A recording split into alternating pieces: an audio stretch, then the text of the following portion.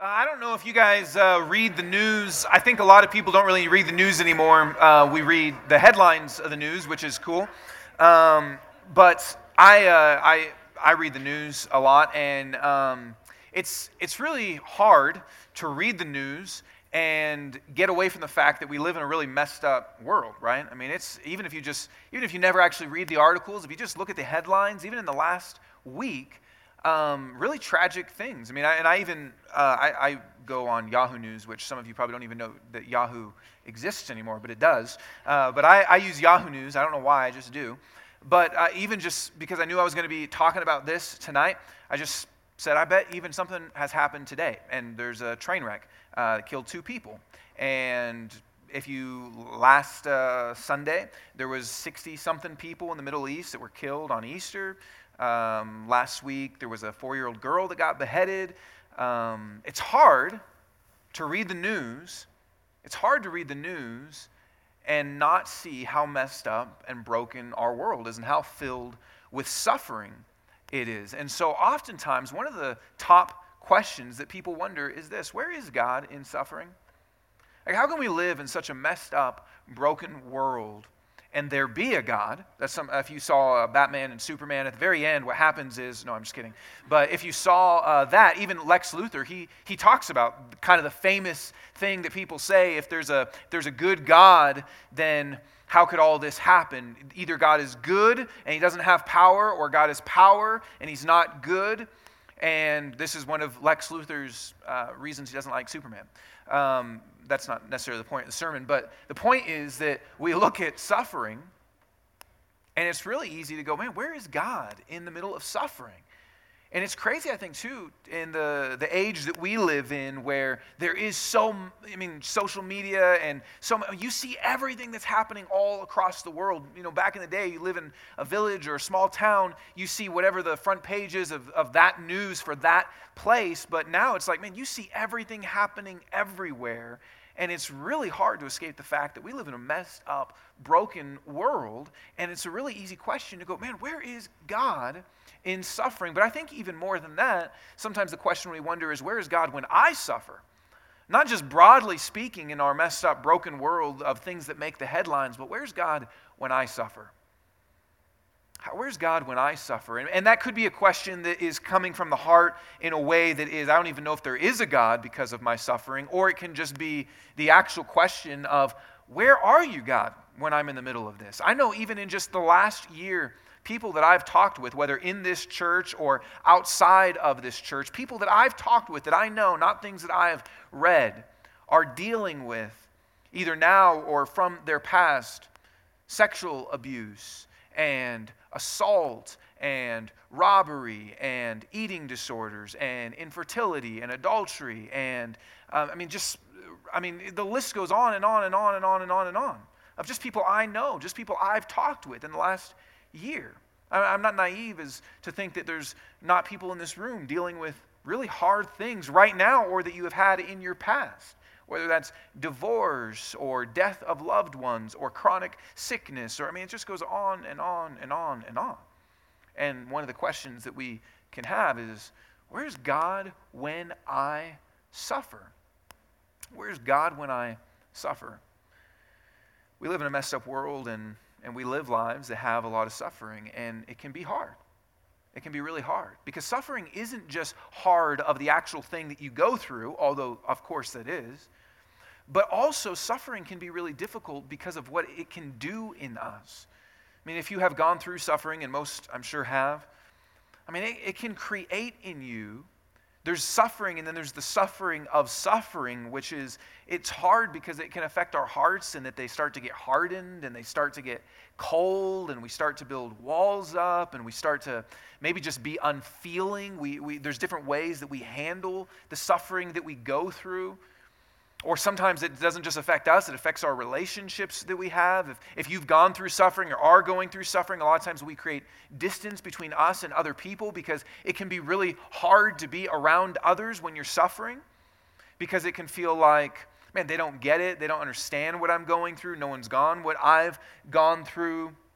Or maybe it's kind of the reverse. It's, man, they know what I'm going through, but I don't always just want to be the messed up, suffering person and them to be coddling me and giving me pity, and we don't want that either.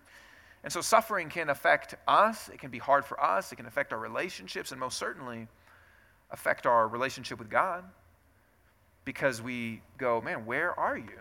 I know in the suffering that I've experienced in my life, I have said to God and felt, man, God, why aren't you, like, what's going on here? Why aren't you listening to my prayers? Why are you helping them out, but you're not helping me out? Why? It doesn't seem like, if I was you, I would be doing something here, and it doesn't seem like you are. What's going on? Like, it can be really hard, the suffering that we go through, but then the suffering of suffering, it can be really difficult. It can be really challenging. And when we suffer, we need more than just nice little cute phrases. When we suffer, we need more than just God works in mysterious ways. We need more than turn that frown upside down. We need more than you can do it, or God will use this, or we need more than that. And we know that. I mean, nobody, I don't think there's anyone that is like, you know what we really need when we suffer? One-liners. That's what we need. I don't think anyone thinks that, right? But sometimes we don't know what to do. We know we need more than that for ourselves and for the people that are suffering around us, but we don't know what to do, and we can easily wonder, man, God, where are you in this world when there's so much suffering? And God, where are you in my life when I'm suffering? Where are you? And if we need more than just platitudes, if we need more than just that, what is it that we need? And look, I don't think there's any easy answers for suffering. I don't think there's any easy answers. I don't think there's any easy answers to this question. I don't think there's any easy answers for what is it that we need in the middle of suffering. But I do think, and what if you knew your life story? Like, what if you were actually able to go, okay, this is what my story is, and you could actually read it? What if you knew what your story was? Because, when you watch a movie or something, some of you know I love Lord of the Rings, and if you watch that, the extended edition preferably, so if you watch like 50 hours of that, and which you should if you're a good Christian, and if you're watching that, you know what happens, right? Well, I do. I've seen it many times. But you know what happens. And so when you're in the middle of it and something bad is happening to Frodo or something bad is happening to Sam, you're not going, I can't believe this. I'm done. I can't watch this. His life is horrible right now. This is crazy. Look, he got beat up. Look, Gandalf got, I know some of you are like, what are you talking? Some of you are happy and some of you are, this is crazy, but I'm going to keep going. But, you don't look at Gandalf and go, man, he got betrayed. I can't believe this. I'm just done. Because you know the story. You know the story. And so it's okay because you can see it from this perspective. So what if you knew your story? Like, what if you could actually go, hey, here's what your story is going to be. I don't think that gives us easy answers of our suffering. I don't think it gives us easy answers, but I think it would change our perspective. I think that what we need in the middle of our suffering isn't just nice statements, isn't just you can do it or you can be strong or God's mysterious, or I think we don't need that. But I do think, what if we knew our story? What if we knew what it would be? I think that would change some things. In the chapter that we're looking at tonight, in John chapter 11, I love this chapter. It's been a huge help to me in my suffering. It's been a huge help to me because I think it allows us in some ways to peel back the secrets of the universe and look at somebody else's story that we get to look at from the narrator perspective. We don't have the privilege of doing that with our story, right? No one's ever given you a book and said, here's what your life's going to be. And you'd read some chapters and go, oh man, it's going to be hard. But you get to the end and you go, man, that was a good book.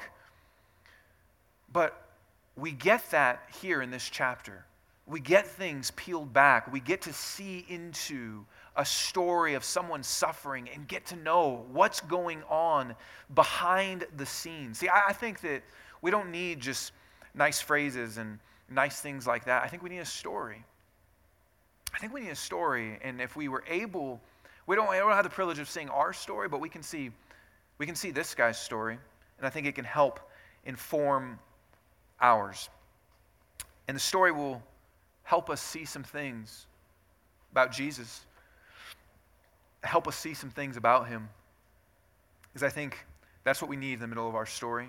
If we wonder, man, God, where are you? Or where are you when the world is suffering? Or where are you when I'm suffering? I think we need to know, okay, so where is he? What's going on?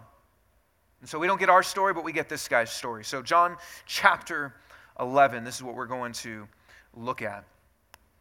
Now a certain man was ill, Lazarus of Bethany, the village of Mary and her sister Martha. It was Mary who anointed the Lord with ointment, that's like a perfume, and wiped his feet with her hair, whose brother Lazarus was ill. And so the sisters sent to him, saying, Lord, he whom you love is ill. And I just want to stop for a second and look at this, because this is where many of us find ourselves, or have found ourselves at different times in the middle of suffering.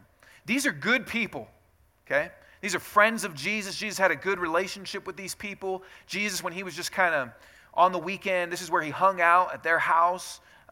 He just ate meals with these people. He loved these people. These were friends of his. Even the sisters say, Lord, he whom you love is ill. It's not just some stranger, and Jesus healed strangers. It's not just some random person. These are friends of his. These are people that were in the inner circle. These are people that, after a hard day of doing things, these are Jesus' friends. These are people that he loved and cared about, and that loved him and cared about him. And that's where many of us find ourselves. We're close with God, and yet when you suffer, it's like, man, does God not care about me then, or what's going on? And they believe he can do something, right? They go, man, our brother's sick. What do? Well, we call Jesus. That's what we do. Man, our brother's going to die. What do? Let's ask Jesus. These are good people. These are friends of Jesus. They're close with Jesus. They have faith of what he can do, that he has power. It's all the things that we would hope to have in the middle of suffering, and they go to him. So this is like us. We are close with God, and we believe that he has power. We believe he can do things, and we pray to him, and we ask him to do something, and nothing happens. That's where we've found ourselves. I assume probably most of us have found ourselves in that point at some point, or you will. You're close, and you believe, and you have faith, and you ask him to do something, and there's no response. Nothing happens. So this is the story that they find themselves in, that we often find ourselves in. When Jesus heard it, so when he hears that Lazarus is sick and needs help, when Jesus heard it, he said, this illness does not lead to death. It is for the glory of God, so that the Son of God may be glorified through it. Now Jesus loved Martha and her sister and Lazarus. So when he heard that Lazarus was ill, he stayed 2 days longer in the place where he was. Then after this, he said to the disciples, let us go to Judea again. And they had been there, but the Pharisees were trying to attack him, kill him, arrest him. The disciples said to him, Rabbi, the Jews were just now seeking to stone you, and are you going there again? Jesus answered, are there not 12 hours in the day? If anyone walks in the day, he does not stumble because he sees the light of this world. But if anyone walks in the night, he stumbles because the light is not in him. Jesus is saying, hey, while I'm here, I've got work to do. After saying these things, he said to them, our friend Lazarus has fallen asleep, but I go to awaken him. And the disciples, always very smart, said, Lord, if he has fallen asleep, he will recover.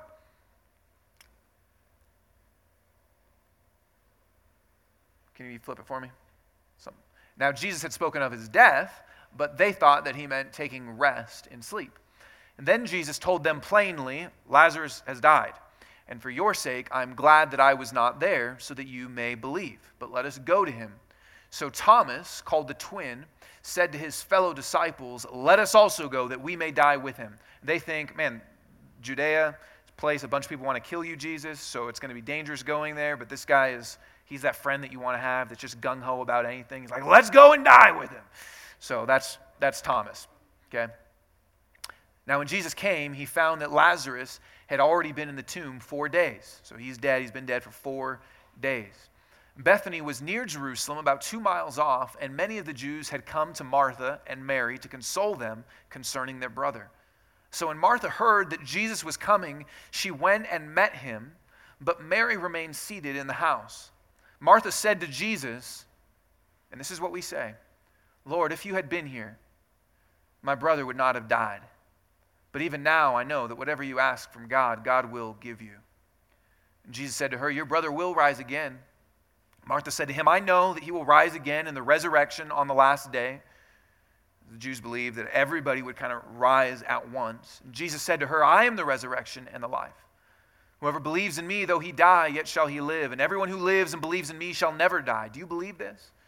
She said to him, yes, Lord, I believe that you are the Christ, the Son of God, who is coming into the world. So let's look at this story here. They call out to Jesus, or as we do, we pray. They believe he has power. They believe he can do something. They believe he can fix something. They believe he can bring healing to someone they love. In the middle of their suffering, they're going to him. And they wait. And they wait. And they wait. And they wait. And he dies. And they wait. And he's been dead 4 days and no sign of Jesus. In the middle of our suffering, so often, we call out to God and silence and nothing. So isn't it natural that we wonder, where is God in suffering? And Martha sees Jesus. And when she comes to him, she says, if you had been here, if you had been here. I don't know what you're going through right now or what you have gone through, but I know when what I have gone through, that's what I've said. God, you could have done something about this. You could, that's all it would have taken from you, God. Just that. And think about Mary and Martha, friends of Jesus, had been with Jesus for a long time. They had seen Jesus heal all sorts of strangers. They'd seen Jesus heal people without even being there. We've seen the times where someone comes up to Jesus and says, hey, my friend or my daughter is sick miles away. And Jesus goes, done. They're better. They knew that this is who Jesus was.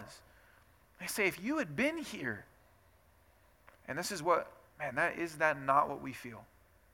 God, you could have done something about this. You could have done something. You could have fixed this. I saw you do it for them. I saw you help them. You didn't help me.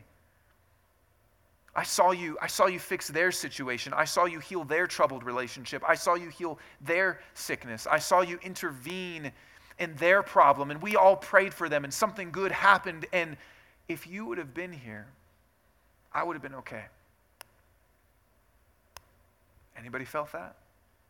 I've felt that many times.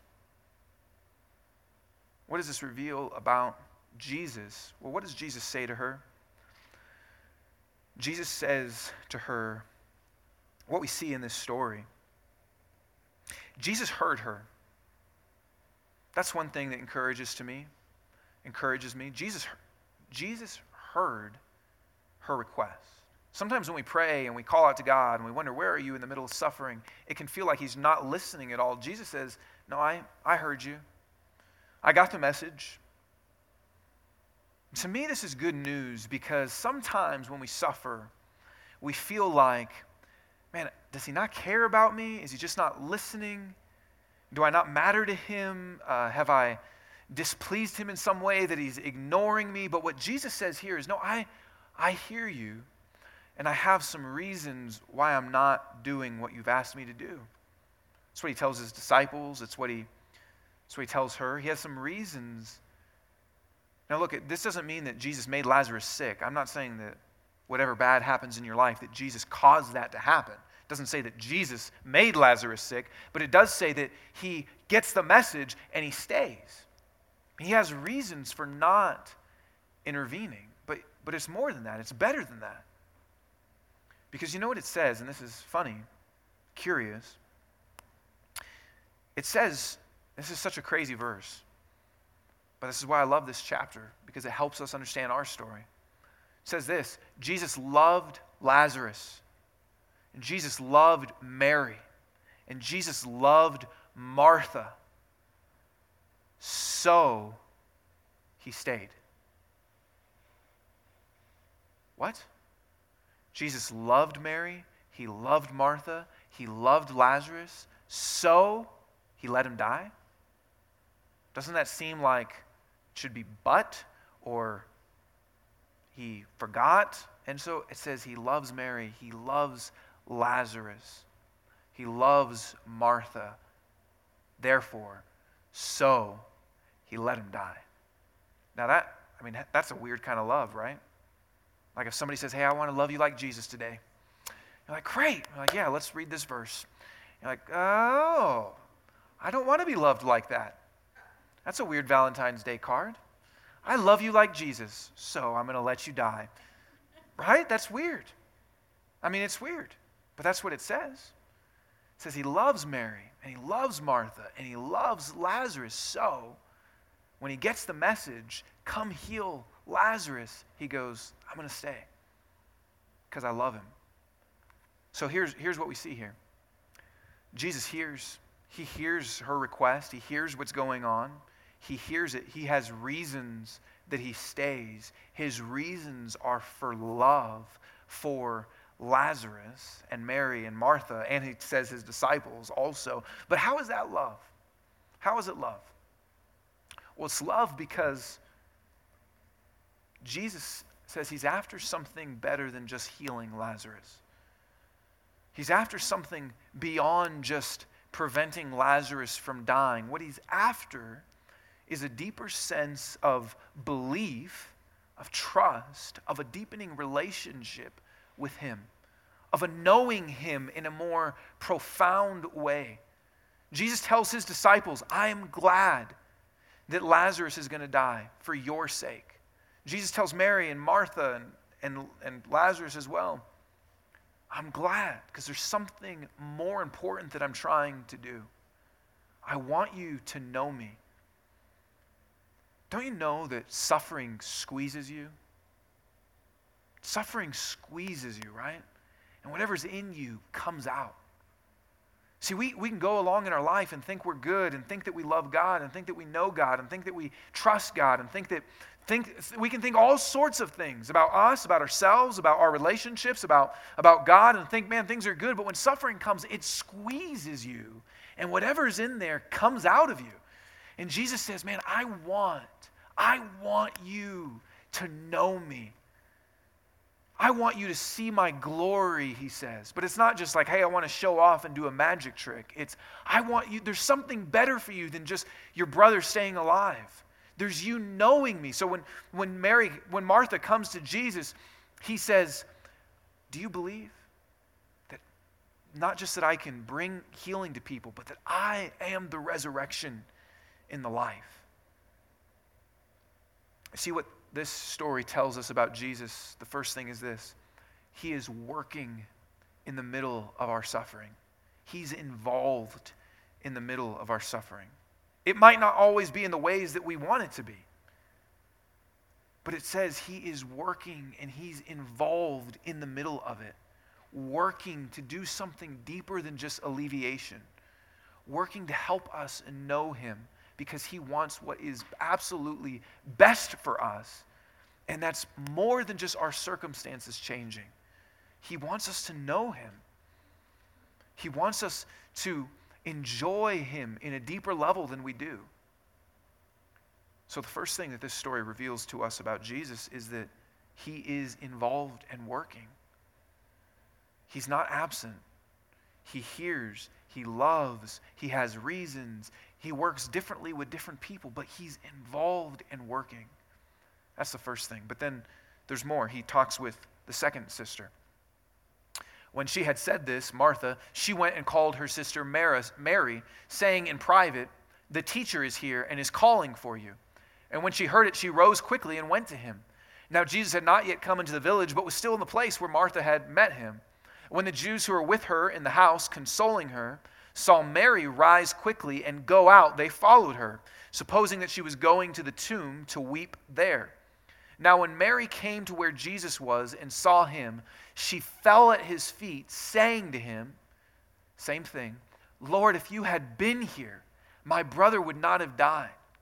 When Jesus saw her weeping, and the Jews who had come with her also weeping, he was deeply moved in his spirit and greatly troubled, and really those words are angry, and he said, "Where have you laid him?"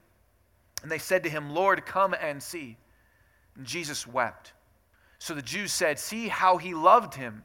But some of them said, "Could not he who opened the eyes of the blind man also have kept this man from dying?" Really, they say the same thing that Lex Luthor says, that we say. Some say, "Man, he had power, but I thought he loved him." And others say, "Man, look how much he loves him, but he couldn't do anything about it." So what does this reveal? See, I love this story. I love this story because it shows Jesus deal with Martha, and then it shows him deal with Mary, and it's very different. Martha comes to Jesus, and she says, she's very composed, and she says, "Lord, if you would have done this, and I still believe that you can do it, and I know that anything you ask from God, that God will give it to you." And Jesus kind of has this more intellectual conversation with her. I'm getting confused. "Martha, do you believe in me?" She says, "Yes, I believe that everyone's going to rise on the last day." It's this very kind of theological, intellectual conversation about the suffering that she's experiencing. And Jesus meets her at that level, and he talks with her. And some of us, that's how we are in the middle of suffering. And I don't think any one person handles things different ways. We kind of bounce all over the place. But Mary, that's not what happens with her. Mary just runs to him, falls at his feet. She says the same thing, "Lord, if you would have been here," but it's in weeping. And she's on the ground crying. And some of us in the middle of our suffering, we're not Googling what does God do in suffering, and we're not trying to read books and articles about God and suffering. We're just on the ground crying, going, "If you would have been here." And how does Jesus respond to that?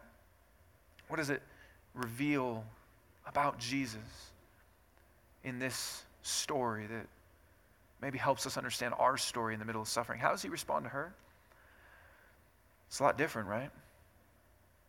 It says he was deeply moved in his spirit and greatly troubled, which are words for anger.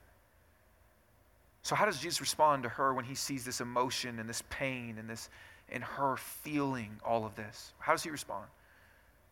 He feels with her. And it says he's angry. Jesus, look, in your suffering, you ever been angry in your suffering? Man, this was unjust that this happened to me. My boss mistreated me. It was wrong. The abuse I received, it was wrong. The way this person did this to me, the way they lied to me or slandered me or betrayed me, it was wrong, and you're angry. And Jesus looks at death. He looks at this, and he's angry. He feels what she feels, and he's angry. I love this because sin and death in our world is not the way that God made it. It's not the way that God, and you can go, "Well, why is he angry? He could have fixed it. He could have done something about it." That doesn't make sense that he's angry when he could have fixed it. Well, he could have, you're right. But he is responding to her emotion. All of these things come together. Jesus, yes, he's working and he's involved and he has reasons, but he also feels with us. Jesus is angry at the injustice that you've received, at the brokenness and the hurt and the pain. He looks at it and he's deeply moved and troubled in his spirit. But that he's not just angry. What does it say? He weeps. I watched this DVD today. Not the whole thing, but it's about the Gospel of John, and it's a word for word, so it actually the whole script is just words from the Bible. And watched this part, and it says, it's the shortest verse in the Bible, Jesus wept. But you know what happens in the scene? He's talking with Mary, and she's crying, and Jesus, one gentle little tear rolls down his cheek as he. That's not what it says. Have you seen someone cry before? Have you seen someone watch an inspirational? My wife cried. I don't know if she cried, but she got a little Jesus tear with the new Civil War Marvel Captain America trailer. And I don't know if you are into those, but I am.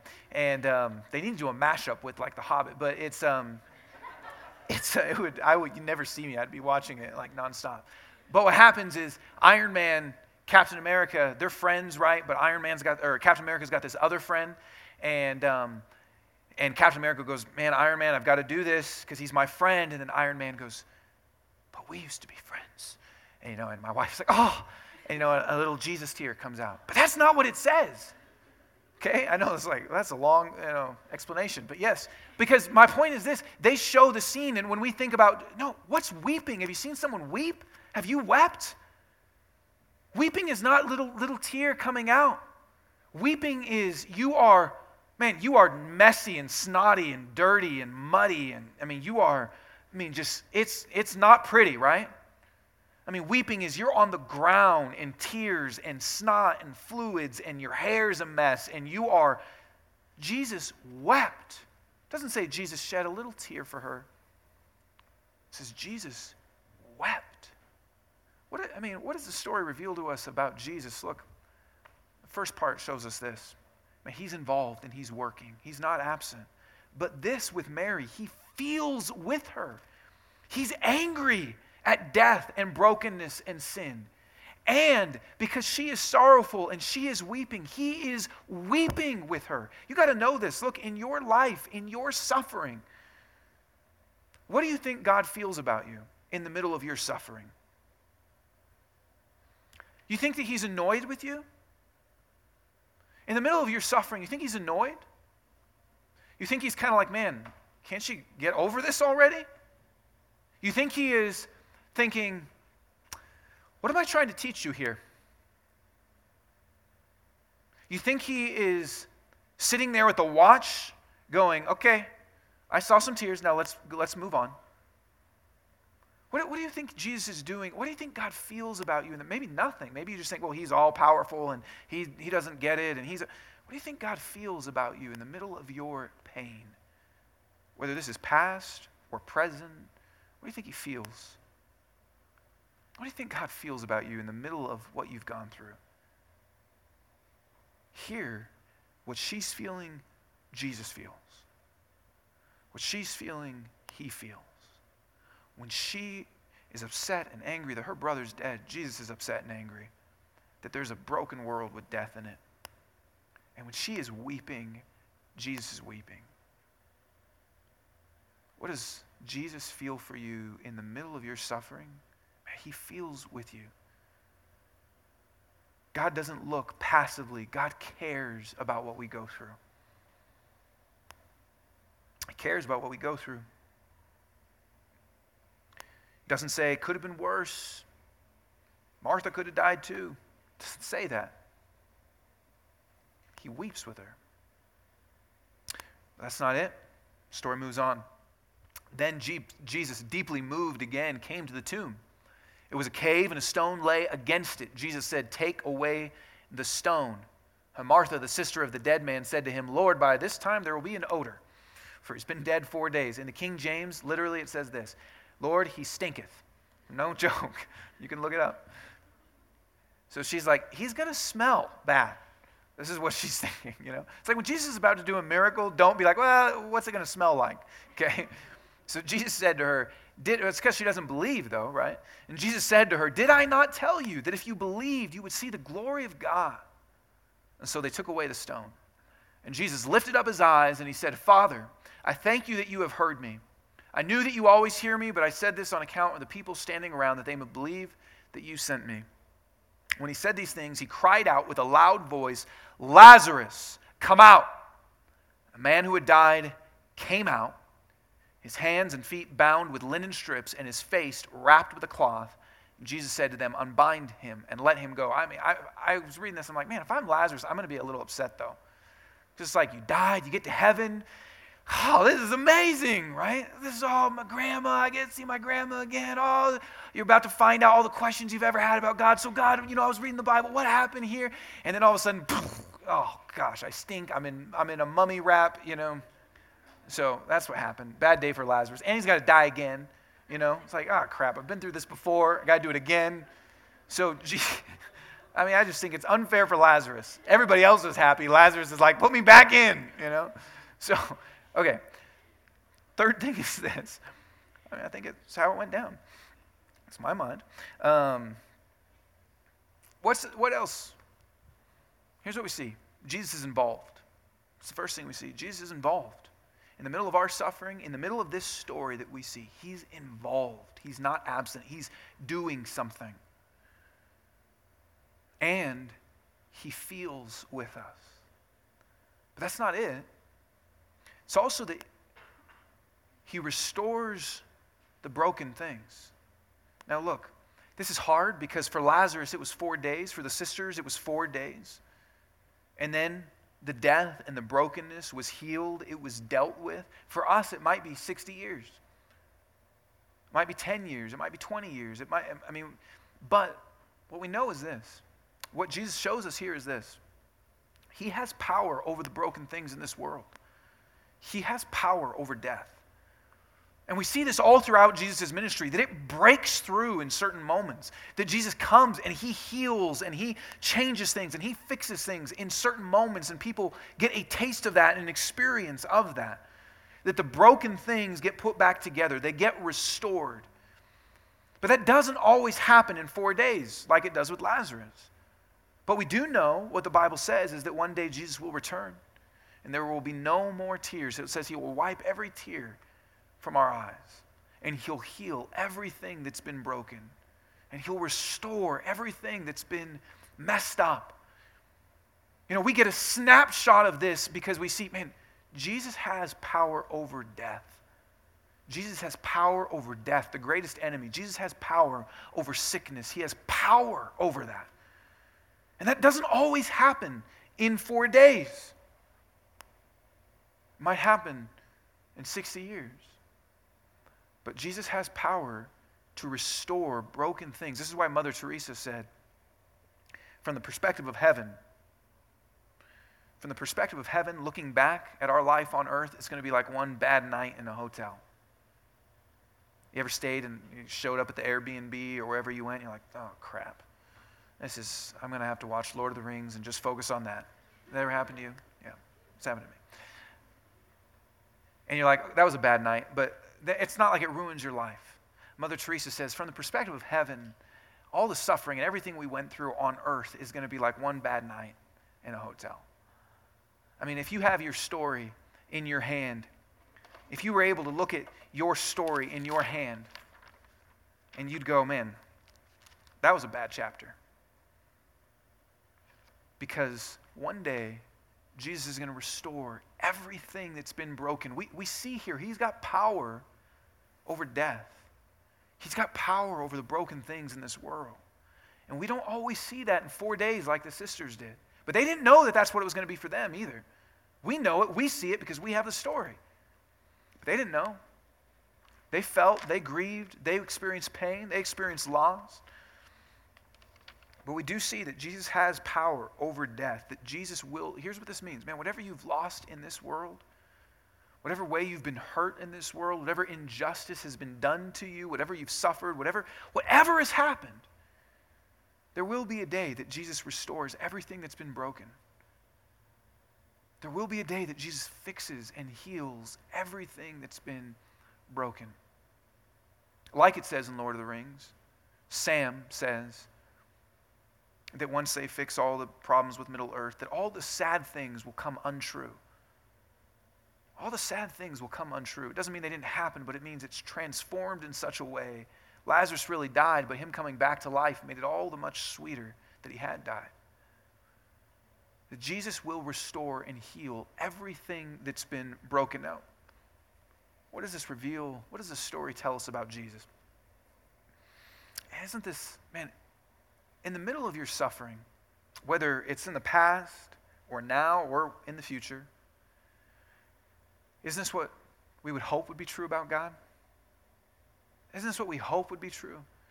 That he's actually involved in it, that he feels for us, and that he will fix it. He will change it. Isn't that what we hope would be true? And if that is what's true, if this is what look, imagine if you knew that this was your story. We got a chapter here, this guy's story. Imagine if you knew your story. And you knew this was it. You knew something like this was going on. That's the kind of, if I knew that that's what Jesus was like, if I knew that that's what Jesus was like, that would change our story. It would change how we respond. Got a couple more things here. How would we respond if this were our story? Let me say this, for those of you maybe that are not suffering right now, but you are friends with people that are, and we're a community. We're a community. It's a big part of what our church is. We believe that life is not meant to be lived alone. That God designed us to be in relationship with other people. And some people are going through suffering and some people aren't. And then those people will go through suffering and maybe these people will not. And sometimes we don't know, how do we deal with suffering? How would we respond if we knew that this is the kind of story that God is doing in the middle of suffering? You know what I think we would respond as a community if we're not necessarily the ones suffering? I think we would weep with people like Jesus does. I think we wouldn't ask them, what's God trying to teach you right now? I think we wouldn't be annoyed with them and burdened with them and hoping they get over it soon because it's tiring. I think we would, as the Bible says, mourn with those that mourn. I think we would enter into their pain. I think we would also work to be a part of restoring things just as Jesus does. If we know that, man, God feels my pain in the middle of my suffering, I'm going to try to feel other people's pain in the middle of theirs. If I know that Jesus is going to work to restore my brokenness and my suffering, man, right now, as an extension of his love and his presence, I want to work to help restore the brokenness in these people's lives. You know what that means? It means we don't just ask people, how can I help you? It means we think proactively about how we can help them. And I think it also means that we would try at the appropriate time to help people see Jesus. Jesus, in the middle of our suffering, wants us to know him. So sometimes that looks like saying, man, let me remind you how good of a shepherd Jesus is. Let me remind you that Jesus feels your pain and weeps with you right now. Let me remind you that Jesus isn't absent and he's involved in this right now. We actually help people see Jesus in the middle of their suffering. And what would it mean for us when we are the ones suffering? How would we respond if we knew this was our story, that this is what he was doing? I think it means we would go to him. If you knew that this is what Jesus was like, that he feels your pain, he weeps with you, he's angry with you, he's involved and he's working, he's not distant even though he doesn't necessarily do the things we would want him to do, and that one day he will restore it all. If we knew that, wouldn't we talk to him? If we knew that's what he was like? How would we respond if we knew this was our story? Here, just really simply, we would actually be going to him and talking with him and processing with him. If you know that that's what Jesus is like, and he is, we can talk with him. Knowing he's not kind of sitting there angrily at us, wanting us to figure it out, get it together, learn our lesson, but that he's this kind of Jesus. We would talk with him. And you know what else? We would seek him out.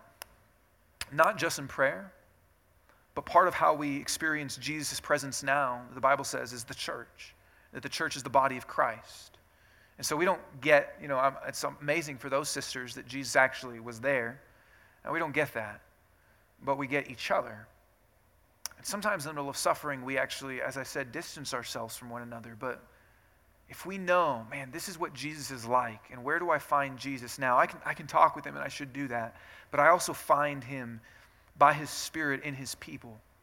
And so I can go to them, and I can say, my heart is hurting. Help me. Cry with me. Help me. My heart, I need to believe that Jesus is involved in this, and I don't. Can you help me? So I would encourage you, if you are not suffering, but you're walking with people that are, respond the way that God has responded to us. And if you are suffering, seek out Jesus through prayer and his people. Last thing is this. How do we know this is true of our story? Okay, so it's great. Maybe Jesus loved Lazarus and he loved Mary and he loved Martha. But how do I know this is my story? How do I know this isn't just a chapter? He was involved with Lazarus. He wept with Lazarus. He healed Lazarus and restored Lazarus' brokenness. But how do I know this is true of my story? How do I know this isn't just a nice little Bible page? Here's the last part of the chapter. Many of the Jews, therefore, who had come with Mary and had seen what he did, believed in him. But some of them went to the Pharisees and told them what Jesus had done. So the chief priests and the Pharisees gathered the council and said, "What are we to do? For this man performs many signs. If we let him go on like this, everyone will believe in him. And the Romans will come and take away both our place and our nation." But one of them, Caiaphas, who was high priest that year, said to them, "You know nothing at all, nor do you understand that it's better for you that one man should die for the people, not that the whole nation should perish." They're saying we should get rid of him, that way we don't all die. He did not say this of his own accord, but being high priest that year, he prophesied that Jesus would die for the nation. John is writing saying he didn't really know what he was talking about, but what he said was actually true. And not only for the nation, but also to gather into one the children of God who are scattered abroad. So from that day on, they made plans to put him to death. Jesus therefore no longer walked openly among the Jews, but went from there to the region near the wilderness to a town called Ephraim. And there he stayed with the disciples. Now the Passover of the Jews was at hand, and many went up from the country to Jerusalem before the Passover to purify themselves. They were looking for Jesus and saying to one another as they stood in the temple, "What do you think? That he will not come to the feast at all?" Now the chief priests and the Pharisees had given orders that if anyone knew where he was, he should let them know so that they might arrest him. How do we know this is true of our story? Here's how it ends. It says that Jesus, one man, was going to die for everybody. For the nation, and not just for the nation, but to bring in God's children. How do we know this is our story? What this tells us here is this. That Jesus isn't just involved in our suffering. He doesn't just feel for us in our suffering. He isn't just going to restore all the suffering that we experience, but that he also suffered for us. How do we know that this is true of our story? Because it says that God came to this earth, that Jesus came here to suffer for us. To suffer for us. In the middle of suffering, when we wonder, God, where are you? I remember a while back I was experiencing some suffering. And I prayed and I said, Jesus, I know that you became a man. And I know that you feel the pain that I feel.